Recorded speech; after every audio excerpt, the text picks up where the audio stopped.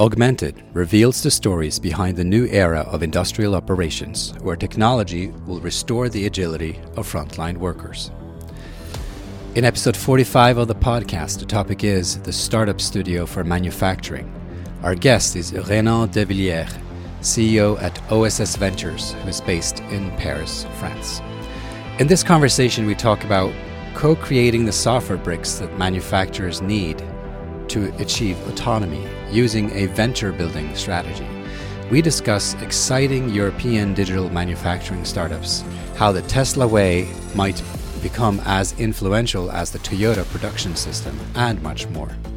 Augmented is a podcast for industry leaders and operators, hosted by futurist Trond Arne Undheim, presented by Tulip, the frontline operations platform, and associated with MFG Works, the industrial upskilling community launched at the World Economic Forum. Each episode dives deep into a contemporary topic of concern across the industry and airs at 9 a.m. US Eastern Time every Wednesday. Augmented, the Industry 4.0 podcast with industrial conversations that matter. Renan, how are you today? Very good, and you? Thank you for having me. Sure. Yeah, I'm doing very well. Renan, you are. I guess you are an economist. You're always an economist, and then you co-founded a bunch of startups. You had some time in San Francisco to ponder this world of venture, and then you went in all in yourself, and you're now in Paris. And you have founded this very interesting startup studio. Tell me a little bit about your path to manufacturing and also your path to digital and to startups. Yeah, sure. First, thank you for having me. And yeah, I started as an economist, and then I decided to go a little on the real side of the economy.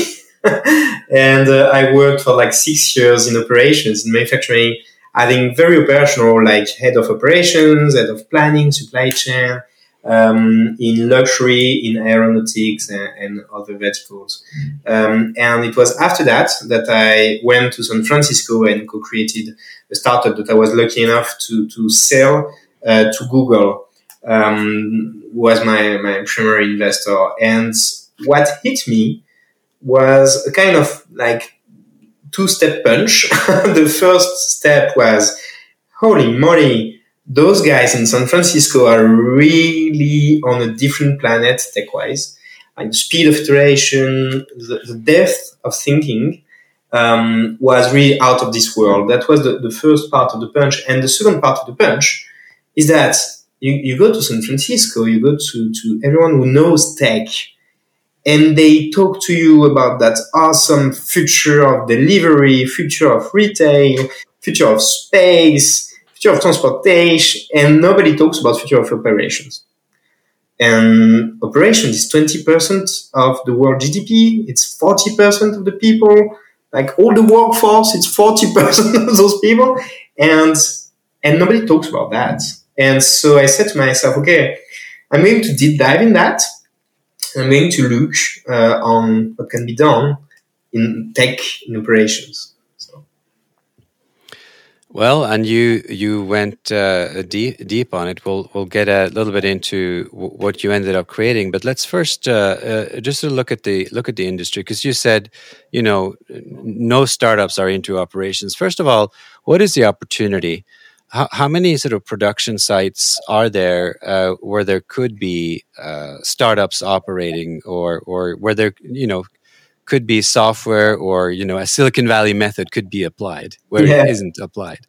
So basically, that there is that great McKinsey study that looks at the future of digitization in manufacturing, and so manufacturing is 20% of the world GDP. And McKinsey said that about 25% of that will be software by 2035. So it means that in 10 years, you get 5 whole points of GDP. And for the record, food delivery is like 2 points of GDP. And look at how many startups there are in there.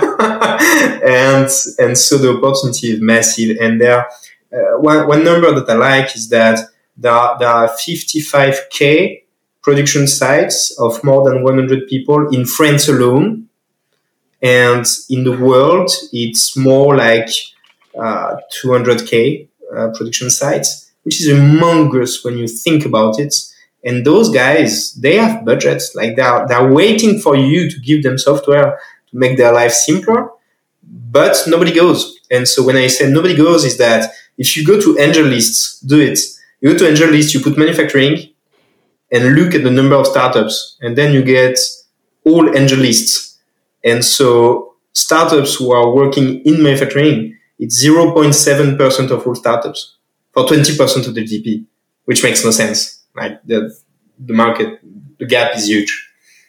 It's interesting the way you look at it as an economist, because, you know, there obviously could be some discrepancies in here. I mean, a lot of software startups maybe don't announce that they're working on manufacturing. They may still have some manufacturing clients, but your presumption still holds. You know, if you are a startup that's not 100% focused on manufacturing, or you can't even put the manufacturing keyword in AngelList, you're not all that focused on manufacturing. And we know this, both of us, because we have discovered that, you know, a focus on manufacturing is fairly specific. You can't just make that up. It's not just, you know, oh, it's one of the sectors we're focusing on. It's a pretty serious dedication. So that is interesting. Now, how do you think that's going to happen? I mean, there's a two sides story to this, right? There is, you know, the startups need to come into the space, but there also has to be the demand, because just the potential doesn't create the market. It's very true. To me, there are three tidal waves that won't be stopped. And the only question is timing. But the three tidal waves are: one, Tesla and SpaceX and the likes. So there are new disruptors coming to the physical world and coming hard to the physical world of manufacturing, of retail, and they are changing everything. And so we can see empirically 20% of all our clients at OSS are what could be defined as disruptive companies operating in manufacturing. And this will grow and grow and grow. And like 30 years ago, a little company called Toyota invented lean manufacturing. It was radically different from the organization of everyone. And in 10 years, everyone was doing lean. And what we are seeing is that in 5 to 10 years, everybody will be doing Teslism. And so they are thinking about putting software, understanding that. So that's the first tidal wave. Like the disruptors are coming and they are taking the market with them. The second tidal wave is generational. Sorry to be brutal, but the boomers are going to be extinct at some point, and they are the ones actively pushing against digitization. And they are losing and losing and losing. We are seeing them getting fired. We are seeing them struggling with recruiting new talents, and so having to deal with disruption and software and everything. So the second is there is a whole generation that just didn't want to deal with software, and those guys are getting actively pushed out of the organizations. So that's the second one. And the third one, which is very interesting, I think, is that if you look at manufacturing that has a direct touch with the end consumer, they have a 5 years lead in this digitization compared to B2B. Why? Because the consumer asks for agility, asks for transparency, asks for more and more and more. And so those companies have to adapt because the consumer is changing. And the consumer use Amazon and the GAFAM, and so they're used to extreme convenience, and you cannot do extreme convenience without software. So B2C manufacturing are already on the verge of really pushing and creating that market. And we are seeing the first B2B that are lagging behind and coming there. And so those are the three tidal waves that make it so that in 10 to 15 years maximum, everything will have changed. And so the software that goes with that change is coming up. Well, there's a lot to pick up here, but you say everything will have changed. What are some of the, I guess, lower hanging fruits that are changing that you are picking up on? I would say that the lowest hanging fruit is repetitive intellectual task automation. So let me take an example. One of the companies that we created is automating visual inspection, quality visual inspection. In luxury, 30% of all people working in the luxury sector are full-time quality inspectors. That is peak, repeatable intellectual task. And that is very much automatable by software. And that is the lowest hanging fruit. I would say that the highest hanging fruit, what will come to eventually, is the shop floor guy, like working on the shop floor, being more of a coder, managing machines and managing the software and the parameters of the machines rather than acting physically on the physical world. So shop floor guy more as a manager of machines rather than doer of things. And so when you get those two, you get zero repeatable intellectual task and the guy on the shop floor being a coder, it gives you a very different take on manufacturing. Renan, what is it going to take to get there?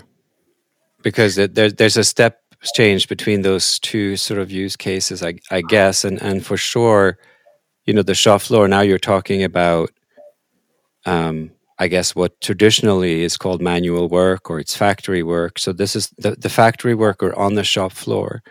And you want them to be autonomous, essentially. This is the holy grail of the Industrial Revolution. Of course, it's what Karl Marx talked about. This is big stuff, right? This is essentially freeing the worker. What is that going to take? So one of my favorite sentences is that the future is already there. It's just unevenly spread out. And so if you look, for example, if you look at Lego, like Lego, the kid's toy, Lego, they are already there.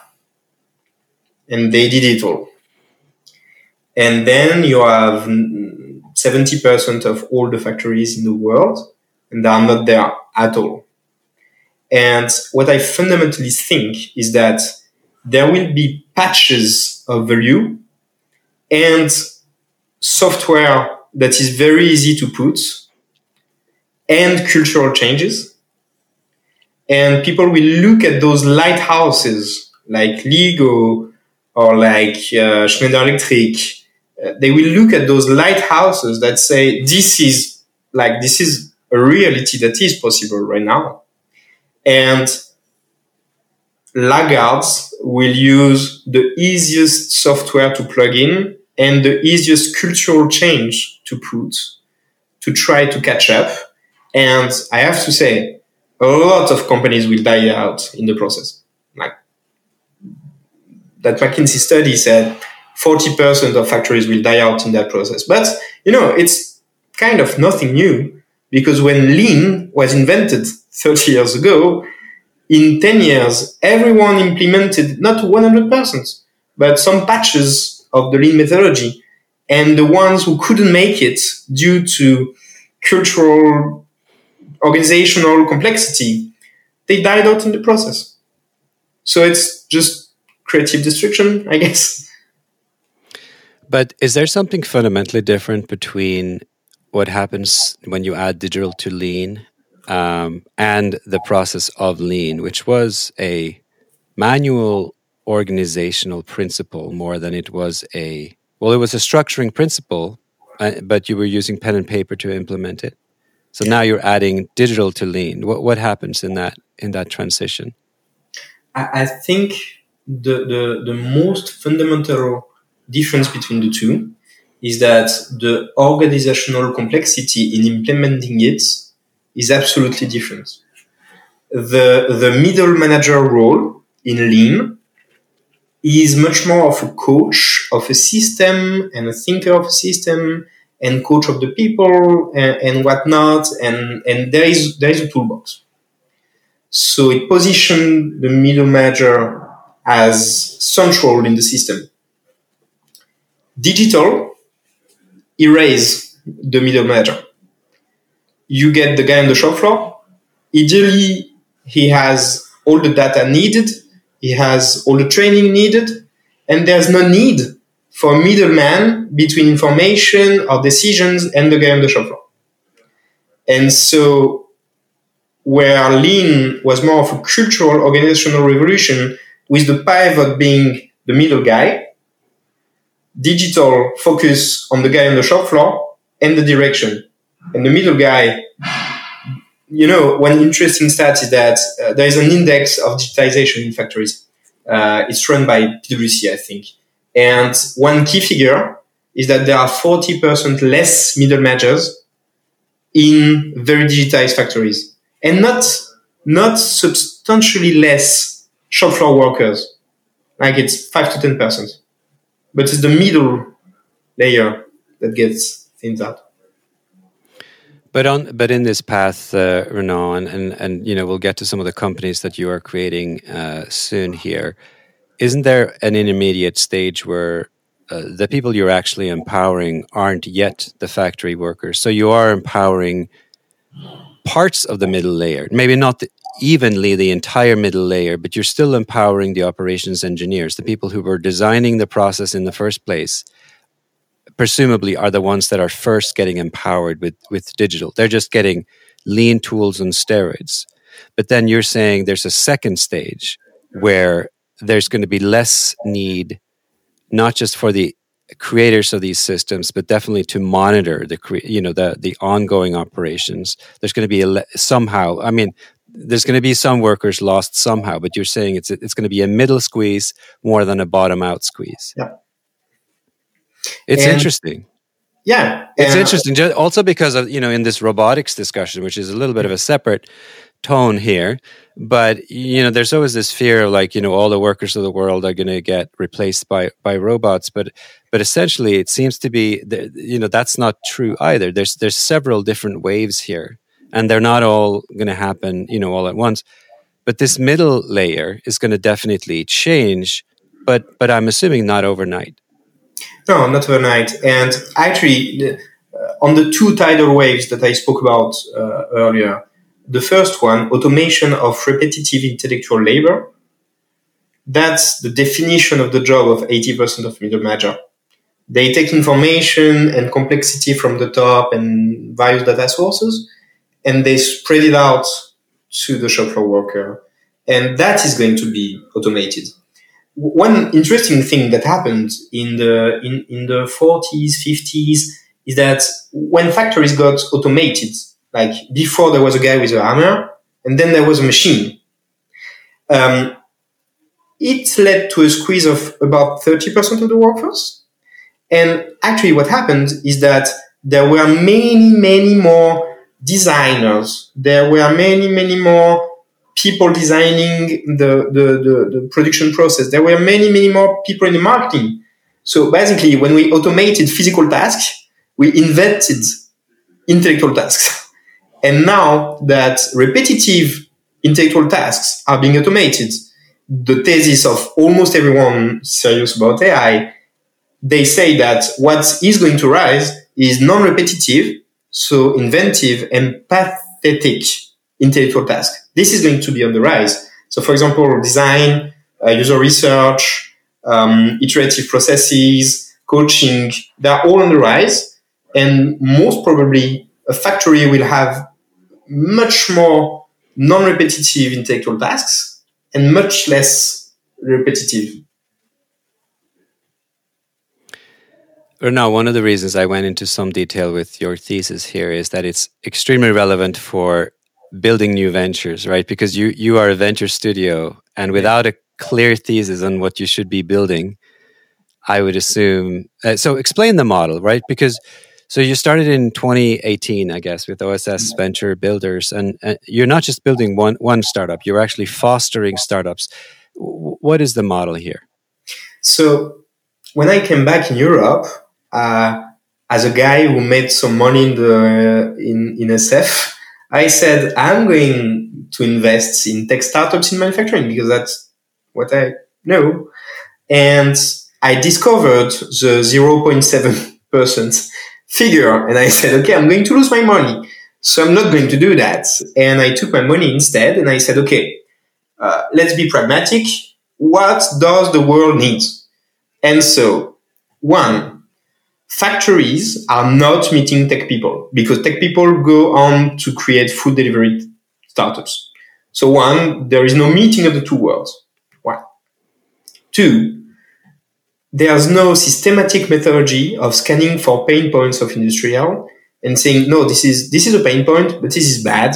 This won't make a tech company that scales. And so two was you need freedom in choosing what pain point to answer to. So that was two. And the third one was coming back from SF. I love Europe, but it's still lagging methodology-wise, like 5 to 10 years. And so I said, okay, so the world needs answering that. And so we created our model. And as far as we know, we are the only venture studio in manufacturing. There is one in logistics in Germany. And so what we do is we go to factories, 2 to 3 factories per week with my team. I have designers.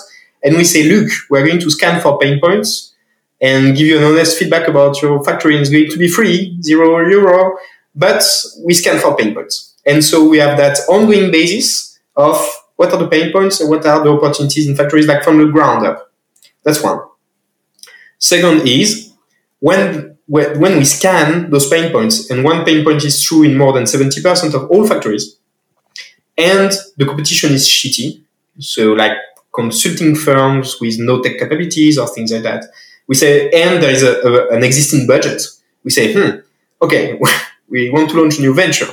And so we scan for the market and we see if we think we can build something that will scale and that we can build fast and that meets all of our criteria, 1 billion addressable market in Europe, blah, blah, blah, blah. And so we have that list of what we call spaces. And spaces are pain points. We know what to build. It's more than 1 billion market. We can deploy a full site in 48 hours. And we pitched that to 10 industrial, and at least 4 of them said, if you construct that, we pay you. Like that's the final test. And so we are primarily a machine to kill ideas. Out of 100 ideas, about 3 made the cut. So we have those spaces validated. We take tech funders, like about to launch a food delivery startup, and they say, no, don't do that, don't. Come there in operations, and we give you those pain points, those clients. We give you 2 or 3 coders full-time for 6 to 9 months, and 1 to 2 designers full-time for 6 to 9 months. And we co-build until they reach 20 to 50K monthly recurring revenue. And we do that over and over and over again. At any given time, we have between 2 and 3 startups iterating with the clients to find the right product market fit and everything. And so far, we created 9 companies. A little over 100 people are working in those 9 companies. We have 200 industrial sites live with at least one of the solutions, and 16,000 daily users of all the solutions that we are doing. And so we are launching 3 to 4 startups a year, and as it is our money that we are investing, we are taking 20% of each company, and 80% are for the funders. So that's basically our model. And as far as we know, we are kind of the only comparable organization in manufacturing. It exists in medical. It exists with eFounders, company we like. It exists also with Stuttery Ventures. Like Snowflake is out of a startup studio. And you said there are corporates in there also. but not part of they're part of the investment board around it, or are they actually part of the funding team or of the investors side of the venture builders? They co-create with us because they see tech people iterating with them, and because we solve pain point for a fraction of the costs of any given like consulting company or tech provider, because it's free until it works. So they work with us because of that. And the deal is we co-create, and it has to be fast. And we are working with 4 to 5 of you at the same time to make sure that we don't build a product for a single guy. And so that's the kind of deal. But the money is fully mine and one of my investors now. And it has like zero capital with the corporates, because we all love corporates, but they don't know how to innovate. And so governance-wise, you can run into issues if you put corporates in your cap table. So the corporates or everyone else comes in later, because you certainly after a while you put them up for investments more on the market, and you seek seed funding for them. Yeah. What has the response been so far from the sort of the seed investors and the Series A investors of the early companies you brought to them? Out of the 9 companies, we performed 5 Series A, one of which is a secret, which I find very cool. And 3 of the startups chose to bootstrap because they hit they hit a good monthly revenue and a good growth. What we aim for usually is 40% growth quarter to quarter for any given startup. And software as a service, recurring, less than 10% professional fees, and less than 48 hours to deploy a whole production site. Those are the metrics we are looking for, and our price point is between 30K and 200K. And so basically when you show those numbers to any venture capitalist and he says, okay, let's talk. So the market response was good. Can you, so 9 startups, can you just mention 2 or 3 of them and Sure. some of the more interesting problems that they're currently tackling? One that I love is autonomy. So autonomy, the fundamental issue is that about 20% of all the hours worked on the shop floor are visual inspection. And the thing is that it is very much automatable, but it hasn't been automated yet. Why?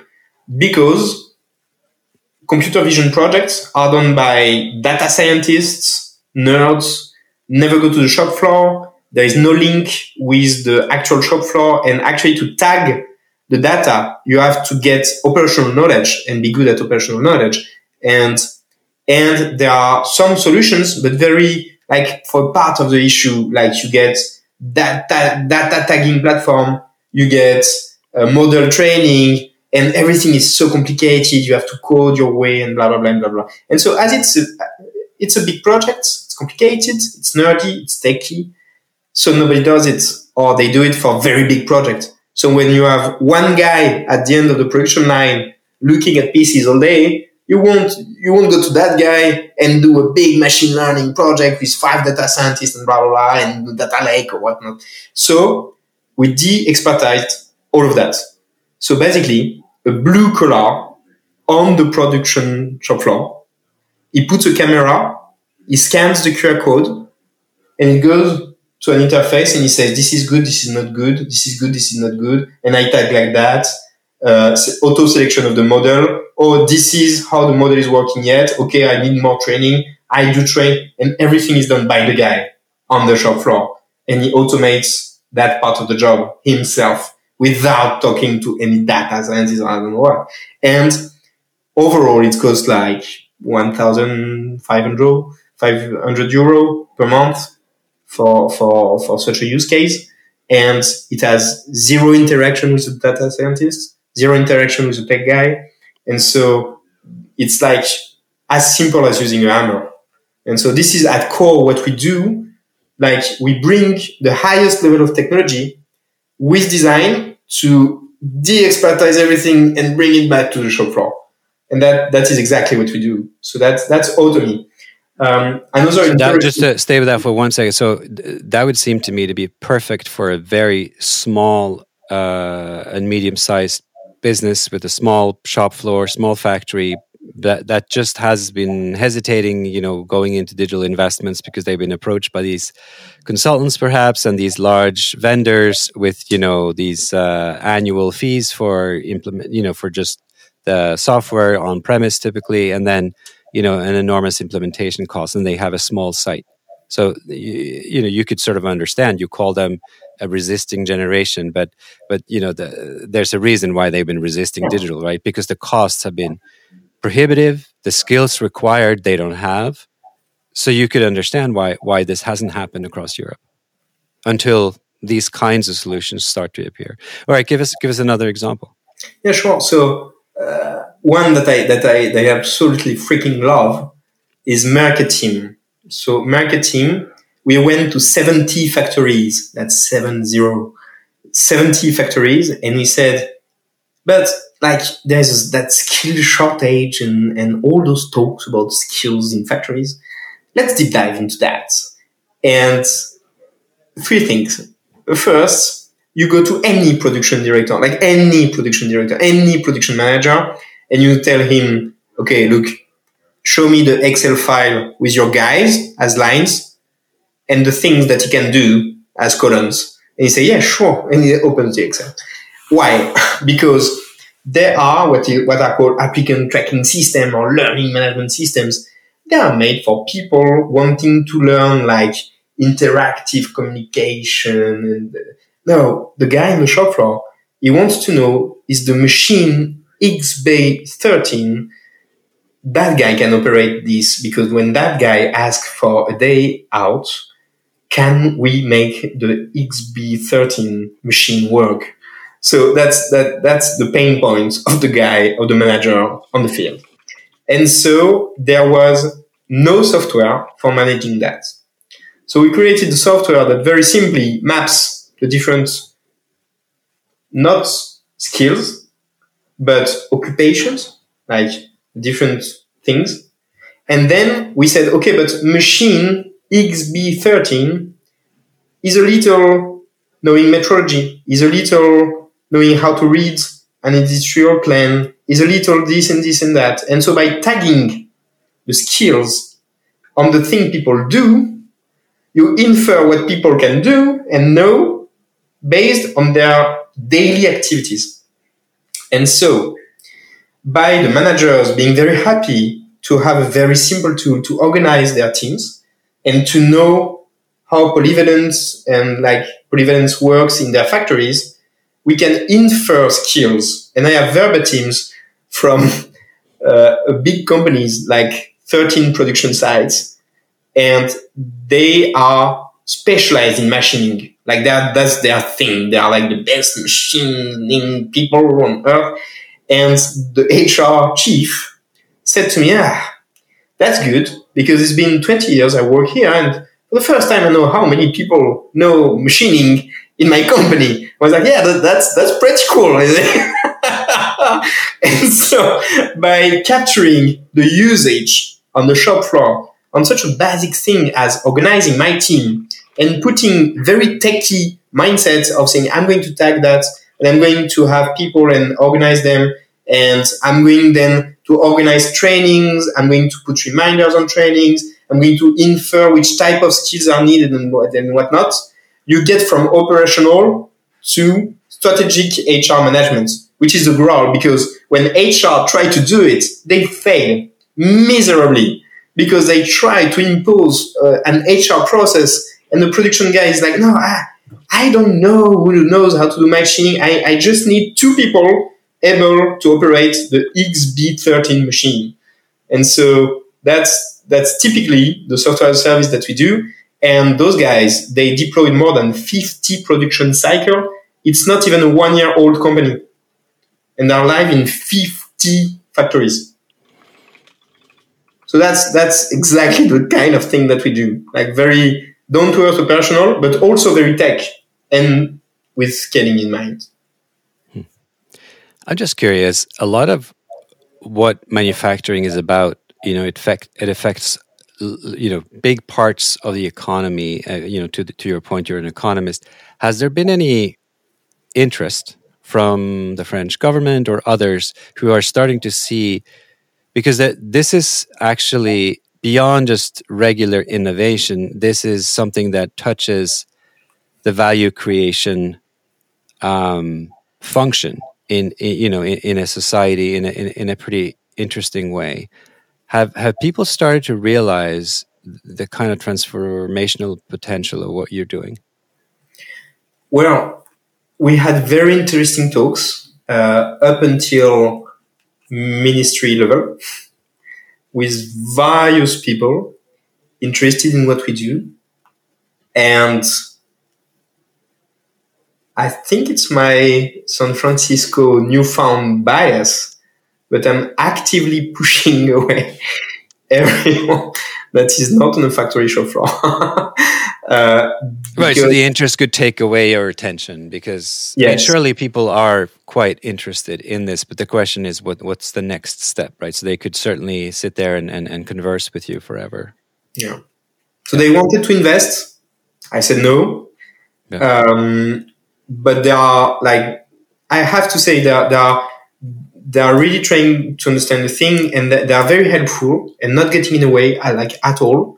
So it was a surprise because, coming back from San Francisco, all the Europe bashing, bureaucratic, but it was actually very helpful and very interesting. The one thing is, and also that I learned over there in SF, focus. Our key user is the guy on the shop floor. Everything else is noise. The guy on the shop floor. Let's focus on the guy on the shop floor. Short term, what are some things that you're seeing on the horizon? So you're obviously focused very much on the shop floor, but if you kind of look a year out, or you're looking at your portfolio, 1-2 years from now, you're going to grow, right? So you have 9 companies now. I'm sure you have a bunch of things in the pipeline. What are some things you're excited about? What do you think is going to change in this space, and how fast is it going to change? Because your thesis is it's all going to change, and you even at the beginning here you put some timelines on it, but they're decades timelines. So I'm curious about the pace of that change, and to what role, what are the goals you've set yourself in terms of being part of that chain? I know that you have some goals. I wanted you to sort of share those. And then largely, when is everyone else, I guess, going to get on board in Europe or elsewhere? So there are 3 verticals that we are seeing are changing at light speed. And the 3 verticals are new space. Space is all over the place, and reusable rockets and several tens of thousands of satellites. It really made people think. So it's changing a lot, and we can see operations being pushed 10 years worth of progress every 2 years. That's the first vertical. The second vertical is food. Foods with the push for traceability, the push for a more eco-friendly way of producing something, things and everything. That's the second that we're seeing. And the third is medtech. Medtech is on fire right now, and they understood that it's not just about the business model. You have to change the way you operate. They did production ramp-ups that they never did before. Sanofi was a national shame because they were done to them to create something at the right time, and they have a big ego hit because of that. So we are seeing on vertical that. On horizontals, there is a push for traceability that is going to change everything. The second is the supply chains are broken everywhere, everywhere. Metal is plus 100%. They are stopping car factories because of a €1 component. Right? That's how we are in the supply chains. So supply chains are going to take a hit, and we think that supply chains are going to be much more resilient, designed to be resilient, much more local, much more circular. So it's going to be interesting. And the third thing is there are budgets everywhere and data everywhere to be leveraged in new operations. So if you take those vertical and those horizontals, we want to be at the forefront of all of those. All of the verticals and horizontals that I mentioned, it's like double-digit rate of change on all of those. So it means that it's accelerating at a pace that is never seen before.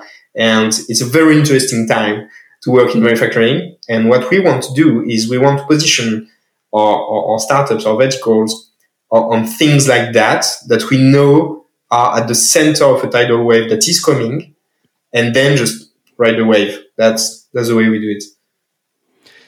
Well, I mean, fascinating, but those are many different verticals. So, I mean, to the point here, manufacturing isn't one vertical, right? Because everybody manufactures. At the end of the day, if you have a product, you have to manufacture it. So how do you stay on top of so many different areas and revolutions? You know, I'm assuming you have a bit of an ecosystem here to tap into, and you said you're very bottom up, so you go out to factories and just see what their problems are. But medtech is a regulated industry. Food, you know, to some extent, well, space. These are complicated industries. Yeah. There's a reason why there were no startups in those spaces, right? Yeah. Some of them capital intensive, others just regulatorily prohibitive. Yeah. So, for example, we launched something dedicated to medtech, and it was one of the few spaces that made the cut because it was not regulated. And so, as you said, we are very bottom up, so we are witnessing all of those, but we are always grounded on the shop floor. And if it's true in more than 70% of sites, then it's true. And it's sometimes an infuriating hygiene to have, because we see things and we're so excited, and then we go, yeah, but it's 6% of factories, so we can go there yet. And so it's an hygiene that we sometimes challenge, and we say, should we like launch a moonshot that is like true in 3% of factories today, but we think it can be true in 50% of factories, but today we don't. And so that kind of answers your question. We don't stay on top of everything. And if someone can stay on top of everything, please give me the number. I need to make a call. So we are very bottom up and witnessing all of that and trying to make sense of that big change. Talking about big change, I want to bring us back to Tesla. And there's a reason why, because I believe your co-founder or your collaborator, wrote a book called The Tesla Way. And you alluded to Tesla not just being sort of disruptive in the way that many people look at it and they say, well, you know, Tesla and it's Elon Musk and he just does stuff that other people don't do. What I found new about the way you're thinking about it, and I'm assuming I haven't read the book yet, I will, is that you're thinking about it more as an wave change type of way to look at conducting the manufacturing business, interweaving digital, but in a fairly unique way. Can you give me a sense, because you told me earlier as we were prepping, you said in 10 years we will see Teslism. So I think that's what you guys have been coining as what Toyota did for the world 30 years ago. And you previously said, well, Toyota, it took like 10 years, 20 years, and then the whole world was doing lean, or they were trying to, and we're still trying because it wasn't that easy to implement. But anyway, what is this aspect of Teslaism or Teslism that you think is so revolutionary? Because surely it's not just generally digital, because digital in a basic sense, a lot of people feel like they know what it is. Yes, it's revolutionary, but it's been around. What is it specifically that you are so excited about around, I guess, Tesla, or the model that Tesla is signaling? I think there are two main components about Teslism. One is product thinking. When you design a manufacturing physical product as a tech guy, you design it very differently than a non-tech guy. Before Tesla, for example, there was Nest. Nest, those cameras that you could put on your front door. When they created Nest, they shipped the first version with 10 sensors, 10 different sensors. the V1 of the software was using one sensor. But there were 9 other sensors of like red light, temperature, blah, blah, blah, blah, blah, blah, that were not used. But what they said is, we can remote software updates, and we have future use, maybe, of those, and we'll see, and we can configure it later. That's the tech way of seeing the physical world. The physical world is something to be configured by a software. The obvious thinking in that for Tesla is that Tesla is not a car. Tesla is a computer on wheels. And so when Tesla had a brake issue, like a manufacturing brake issue, they solved the brakes issue with a software update. They are the only car company in the world able to solve a brake issue with a software update, because they thought the product as a platform for configurability by software. And that is what fundamentally changed, because everybody talks about digital, but digital has always a physical component behind. Your computer, my smartphone, and those are thought like platforms that are for the software to be used. And so when you think a car like a platform for the software to be used, you design it very differently from BMP. So that's the first part, which is the product in itself as a platform for software to be used. And that's fundamentally different. It can be used for anything. Like, think of a door. What would you do if you say that a door must be softwareized and remotely configured by software? It's a very different way of thinking of door. So that's the first part, product. The second is organization. I have 2 quotes from Elon Musk. The first one is, at scale, any production issue is a data issue. So it has to do with configuration, with data usage and everything. Like, find me one manufacturing executive thinking like that. Not yet. It will happen. Not yet. So that's first quote. And I have another quote of Elon Musk, who said, the most important is not the machine. It's the machine that builds the machine. And so what it means is that Elon Musk is spending more time on designing the machine that makes the machine and thinking of it like a product that has software configuration that can be remotely operated. He spends more time thinking of that than the actual product, which is... I have a fascinating example of that, Renaud, because if you think about Neuralink, right, so where he's inserting chips into now pigs' brains, but eventually people, he is spending an enormous amount of time building a robot that can take the surgery required, because they figured out that the surgery wasn't so easy for humans to actually attach all those very, very tiny wires into the brain. So they're actually spending an enormous amount of time building the machine that actually builds the thing. And the thing is that if you think like a technologist and a San Franciscan technologist, because one of the few secrets is that, unfortunately, in Europe, we have a lot of digitalists. Those are the people who are slaves of the people who make the platforms. And they are just doing a tiny fraction of the value on top of the true rulers of the world who make the platforms. A true technologist in San Francisco says, I want to build the next platform.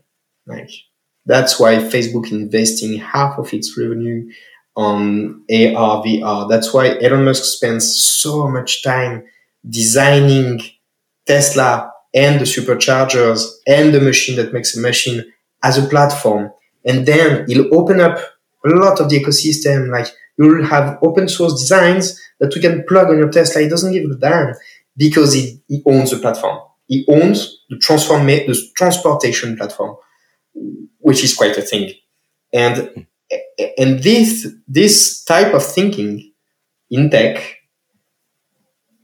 well, it has to permeate industry yet. Well, to that point, the European Commission, I believe it's one of the commissioners, they have gone, crazy on startups like 4 times in the history of the European Commission to your idea. And by the way, I have worked there as a junior person, so this is not going to be my end note being negative on Europe. But there was a statement this year where they said, "Oh, Europe should have 5 unicorns. Europe should have 50 unicorns by the time," and then they gave various deadlines. How wise is that sort of thinking? I mean, to announce that we're going to set the target of unicorns, what is it going to take for European tech and innovation thinking to start matching and surpassing, even if possible, this sort of mindset that you experienced in San Francisco, or is that even not the target?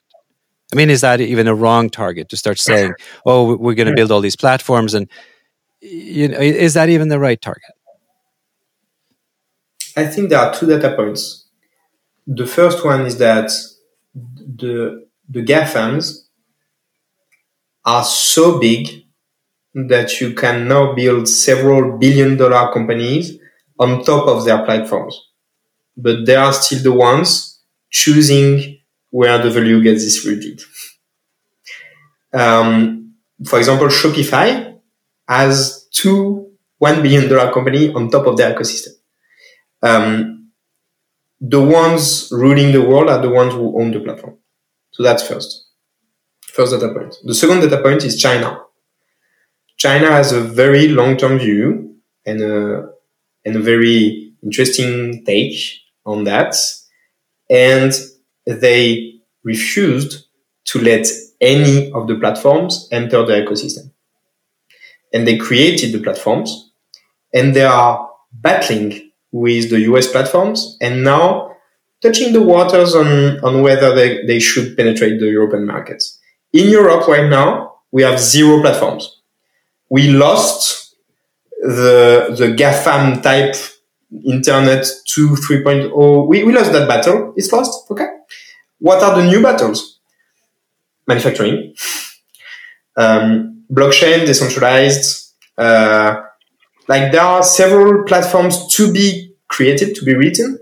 And I think while it's important to have billion-dollar companies here in Europe, if only we could have 1 or 2 platforms, that would even out the battle. The thing is that today, the people able to do it and the capital needed to build those kind of platforms. We're getting there. Not yet, but we're getting there. And there are things coming our way. So I'm an optimist. So we're going to make it. Well, it's fascinating to talk about these things. It seems certain that you, traveling the world, have come up with something. And I am fascinated by these 9 ventures, by your thinking. And I think we should stay in touch. It looks like you will be creating new companies every month here. And who knows what you guys will come up with. So I thank you so much for sharing with us. And, we shall see what the future holds. Thank you. Thank you for having me. Lots of fun. You have just listened to episode 45 of the Augmented Podcast with host Trond Arne Undheim. The topic was the Startup Studio for Manufacturing. Our guest was Reynald de Villiers, CEO at OSS Ventures. In this conversation, we talked about building European digital manufacturing startups. My takeaway is that digital manufacturing is coming of age, both in the US and Europe, and collaboration between corporations and startups has never been more intense. By combining the best of both worlds, industrial tech will make leaps forward, but the emerging system is still fragile. Thanks for listening. If you liked the show, subscribe at augmentedpodcast.co or in your preferred podcast player and rate us with 5 stars. If you liked this episode, you might also like episode 40, Israel Meets New England on Industry 4.0, episode 18, Transforming Foundational Industries, or episode 5, Plug and Play Industrial Tech. Augmented, industrial conversations that matter.